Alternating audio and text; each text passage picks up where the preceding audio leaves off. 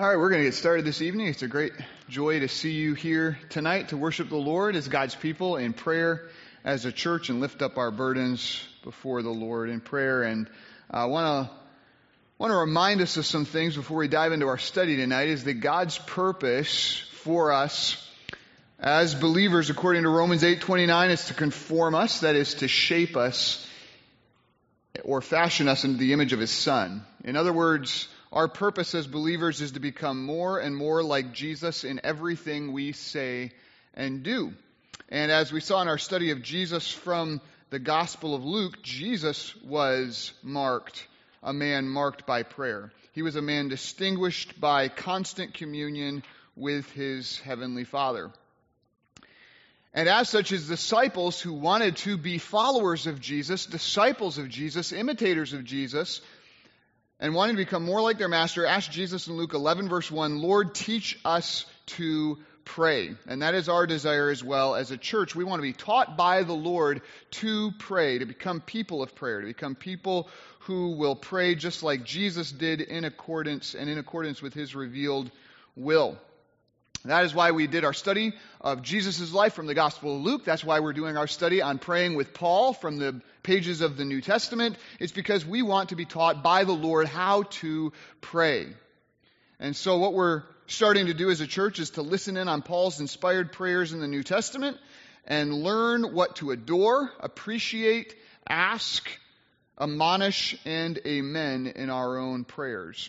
And right now we're in the middle of discovering what we ought to adore God for in prayer, what we ought to simply just praise and worship God regarding who He is in Himself. If you think about it, the angels fly around God continually in heaven, crying out day and night, "Holy, holy, holy is the Lord God Almighty, who was and is to come." And they do that all the time. They worship God continually, and they never run out of reasons of why they ought to worship Him. And yet so often we approach God in worship and in prayer, and we sit there and think, I don't know what to praise Him about, right?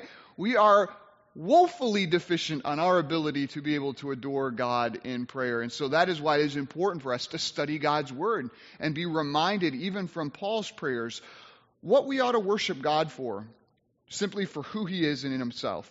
We saw in 2 Corinthians chapter 1, verses 3 through 4, that we ought to adore God because He is the God of all comfort, who comforts us in all of our affliction. And then we saw last week from Romans 11:36 that we ought to adore God for being the God of all wonder, from whom and through whom and to whom are all things.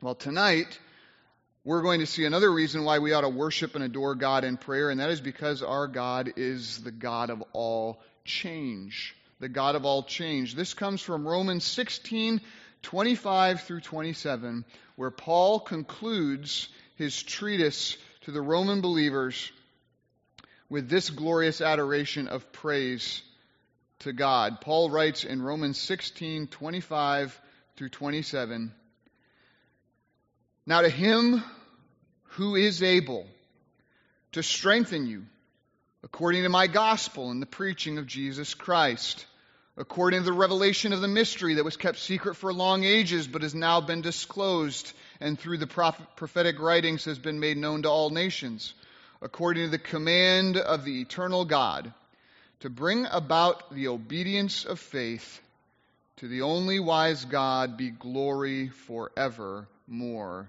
through Jesus Christ. Amen." Here, Paul adores God for being the God of all change. But before we go any further into our study tonight, let's just ask the Lord to teach us His Word as God's people. Let's pray. Father, we thank You so much that we get to approach You in prayer tonight and know that our prayers are heard because of the sacrifice of Jesus Christ. Father, we pray in His name. We pray on the basis of His work. We do not approach You tonight, Father, in prayer on the basis of our own works. For we, all of us, were like sheep that had gone astray, going our own way. We approach You tonight in the righteousness of Jesus Christ, which we have through faith in Him. We thank you that he has lived the perfect life that we have not even lived today. Father, we thank you that he is the one who died on the cross and paid the penalty for our sins, a penalty we could never pay. And we thank you tonight that we can approach you in prayer because he rose again the third day in victory over Satan and our sin and our condemnation of death, a victory we could not win. So on the basis of faith in his perfect work, we come before you tonight and we simply ask you that you would teach us your word, that you would show us afresh who you are in all your glory, that we might worship you in prayer both tonight and throughout the rest of this week. Show us who you are so that we might boast in you each and every day. We ask this in Jesus' name. Amen. Now, even though Paul's prayer here is somewhat lengthy, it takes up 3 verses without stop. If you isolate the core sentence structure, we discover that Paul is giving a fairly straightforward prayer of adoration. And his focus becomes quite clear. Paul exalts this in these verses. Now to him who is able to strengthen you to bring about the obedience of faith. To the only wise God be glory forevermore through Jesus Christ. Amen. That's at the heart of what he's praying, right? Paul is praising God because God is able to strengthen his people and transform them to become obedient to the faith. And so Paul praises God for who he is, and so should we. We should praise him as the God of all change, the God who is working wonders in our own hearts and minds and souls, and the God who can work wonders in every single person you have ever met in your lifetime. God is the God of all change. And so let's take a look at this. Paul writes this in verse 25. He begins by saying, now to him who is able to strengthen you. So Paul begins by praising God because he recognizes that ultimately God is the one who strengthens those believers there in Rome. Strengthen them how? In their faith. As I already pointed out at the end of verse 26, this divine strengthening that God gives to his children happens in order to bring about, Paul says, their obedience of the faith. We know from Ephesians 2 verse 8 that God is the one who supplies faith. Right? We know from the book of Acts that he is the one that grants repentance to open people's eyes to understand the truth. Right? He's the one that brings us to Christ. He is the one who supplies our faith. And now we see here in Romans 16:25 that he is the one who strengthens faith. Strengthens faith. God not only causes us to believe, he's the one who continues us to believe. To what end? To the end that Paul says we might become obedient in the faith, that we might be changed. Paul said back in Romans 1 verse 5 that the purpose of his life, both as a believer and as an apostle of Jesus Christ, was to bring about the obedience of the faith for the sake of Christ's name. See, we don't think about this enough, but God saved us, and he drew us to himself by his grace through faith in Christ. Why? So that you would change. So that you would be obedient. He saved you so that you would at last live a life that is obedient from the heart, as Romans 6:17 says, and begin to live a life that honors and glorifies him. That actually reflects his character and reflects his worth by how you're living. This is why God saved us, so that having been born again, we would begin to live lives of obedience for the sake of his name. As Paul writes in Titus chapter 2, Christ, he redeemed us so that we might become zealous to do good works. We've been born again to begin lives of obedience for the sake of His name. And Paul praises God in this section because he knows that this dramatic change, he knows that this divine transformation is something that God is going to do. That's why he praises God for it. He knows that God is going to do this absolutely for everyone who is in Christ by faith. He knows that God will prove Himself to be the God of all change to every single believer who comes to Him. And Paul knows this change. He knows this spiritual strengthening is guaranteed because of three wonderful gifts that belong to every believer. The first gift is a fresh reality in Christ. That's at the end part of verse 25. Paul praises God because he says that God is a God who strengthens believers according to my gospel, he writes, and the preaching of Jesus Christ. Now, I need to be clear. It's not the act of preaching alone that makes believers strong.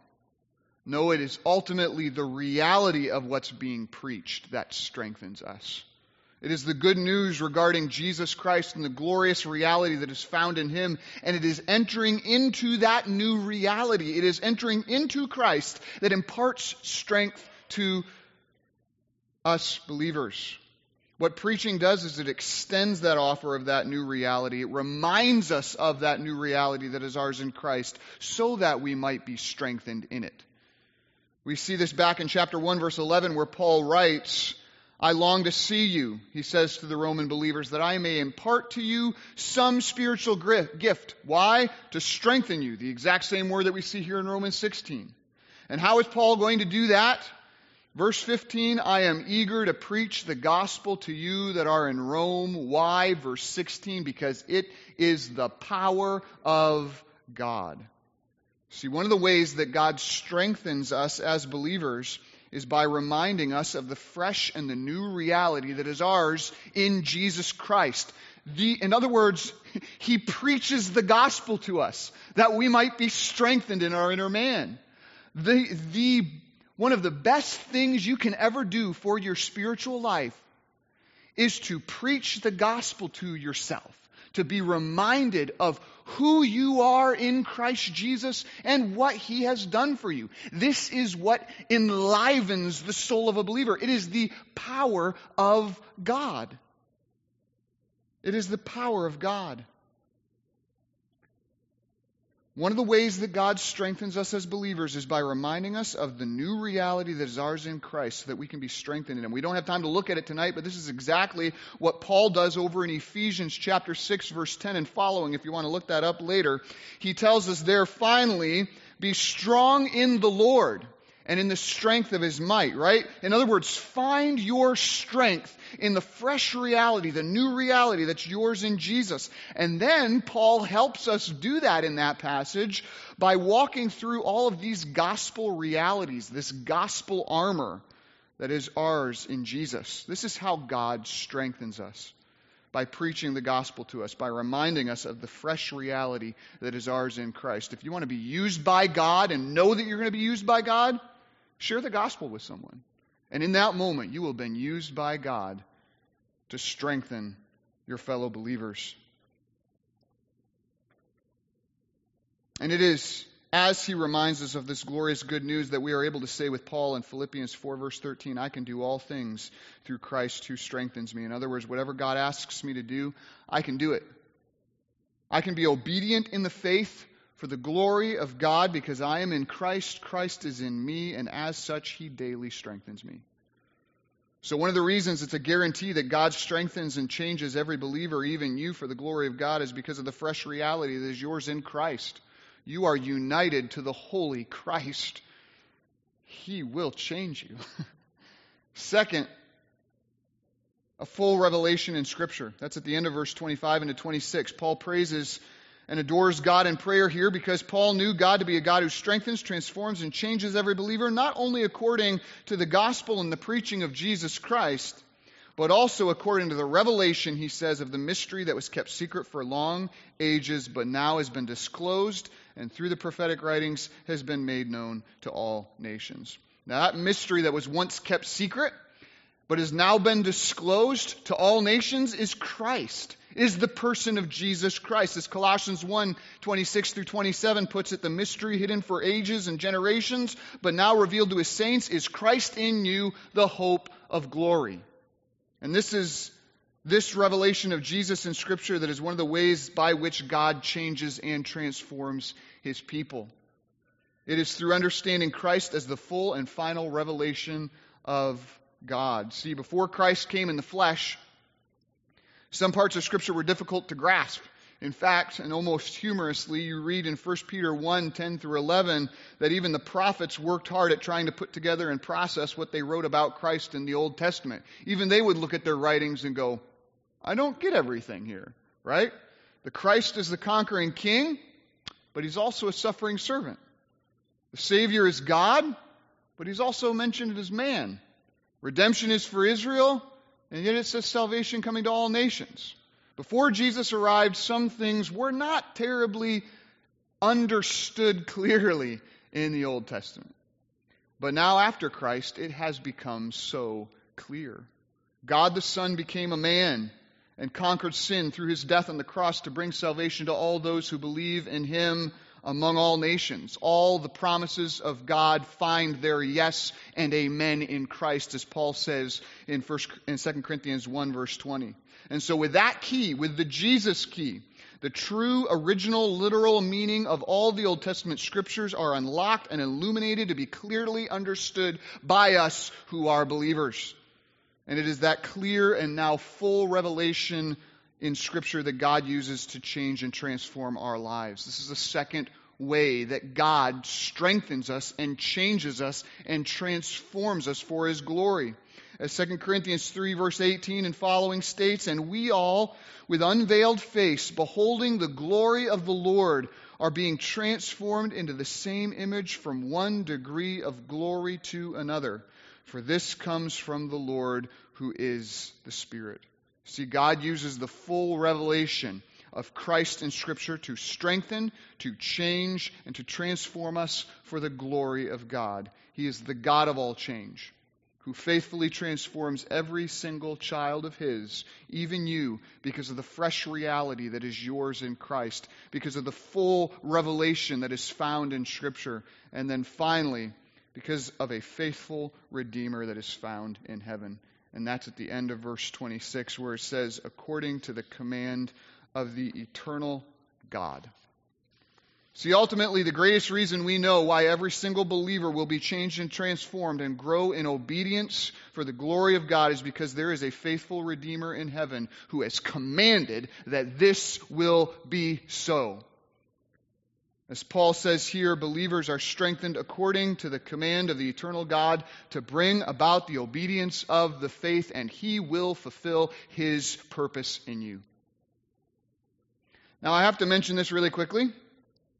God's strength is given for what purpose? It is to bring about the obedience of the faith, correct? And for no other purpose is it given.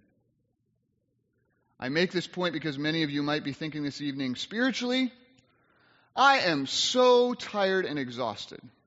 I don't know if I have strength to go on believing in the face of what's in front of me, whether it be trials or temptations or hardships or whatever. If that is you, I want to gently ask you two questions tonight. First, if you find yourself spiritually weary, are you turning to the provisions that God has given you? Are you studying the gospel of grace and the new reality that is yours in Christ? Are you studying this gospel of grace in the word of grace, which is now made alive and illuminated to you as Christ, the fulfillment of it? And are you approaching the throne of grace alongside the fellowship of grace? Are you availing yourself of the strengthening grace that God is offering you? I mean, yeah, I didn't get a chance to eat supper yet tonight. When you don't eat, what happens? You get weak. When you're spiritually weak, what's happening? You're not eating. Are you in the word of grace? Are you coming before the throne of grace? Are you spending time among the fellowship of grace? Because this is how God strengthens us. This is how He strengthens us. Second question I want to gently ask you, if you find yourself spiritually weary tonight in the face of temptations and hardships and trials, are you spiritually worn out because perhaps you're trying to accomplish all these things that God doesn't want you to actually be accomplishing? Because God gives you strength for what purpose? To bring about the obedience of faith for the sake of His name. Could it be that you find yourself spiritually exhausted because your purposes and your goals and your ambitions in life are not lining up with His? Because rest assured, there is strength in doing God's will. In John 4:32-34, Jesus said this, I have food to eat which you do not know about. My food, right? That which gives me strength is to do the will of Him who sent me and to accomplish His work. It is possible for a believer to be spiritually weak because they are spending time not doing the will of God but doing their own will. And the purposes of their life's ambitions have nothing to do with obeying God. God gives you no strength to follow after your own purposes, but He does give you strength to do His purpose and to do His will. If you resolve to obey God and follow His will, God has promised that He will give you strength and food for your soul. God has made provisions for it. And back to this verse, God has commanded it. It is His purpose for your life. He will do it. As Paul says here, believers are strengthened according to the command of the eternal God to bring about the obedience of the faith. This is the greatest confidence that you and I can have when we go through difficult times of testings and temptations and trials. We can take comfort in the strengthening command of God that lays upon us in Christ. That we will be changed. We will be sanctified. We will be made holy, and one day we will be glorified, blameless in the presence of our Lord in heaven. He has commanded it to be so. If you belong to Him, nothing can take you out of His plan. Nothing.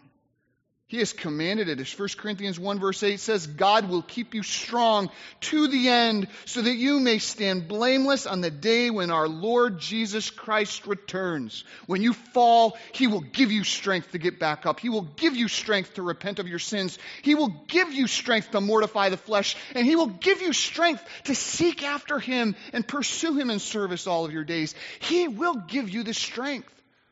The Christian life is not left up to you. If you're in Christ, He lives it out through you. It's the command of God upon you.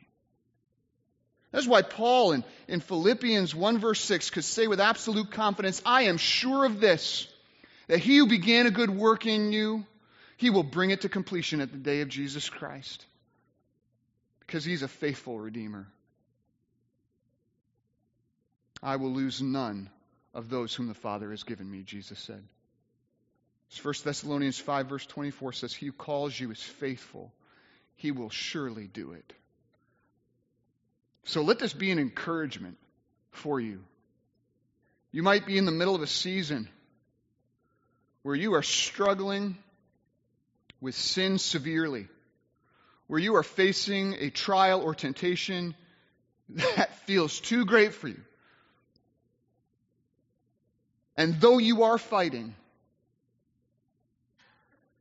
sometimes it feels like for every 2 steps forward, there's always 1 step back. And you might be wondering tonight, man, in the midst of this huge battle against sin, spiritual discouragement, will I even make it? Is there any strength? Is there any help? Is there any hope for me? And I want you to know, yes, there is hope for every one of us. Because the God of all comfort and the God of all wonder is the God of all change. He is able to strengthen you through a fresh reality that is yours in Christ, through a full revelation in Scripture, through the knowledge of Him, and through a faithful Redeemer in heaven who's commanded that it will be this way. He is able to strengthen you and to bring about in your life the obedience of faith. God is able to change lives and change souls for the sake of his name. That is why Paul says this is not just the gospel in verse 25. He says this is my gospel, my good news.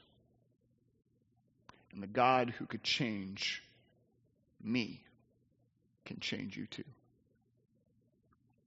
Therefore, in light of God being the God of all change, as verse 27 says, to the only wise God be glory forevermore through Jesus Christ. Amen. So as a church tonight, let's consider it a great privilege to be able to adore God as the God of all change tonight.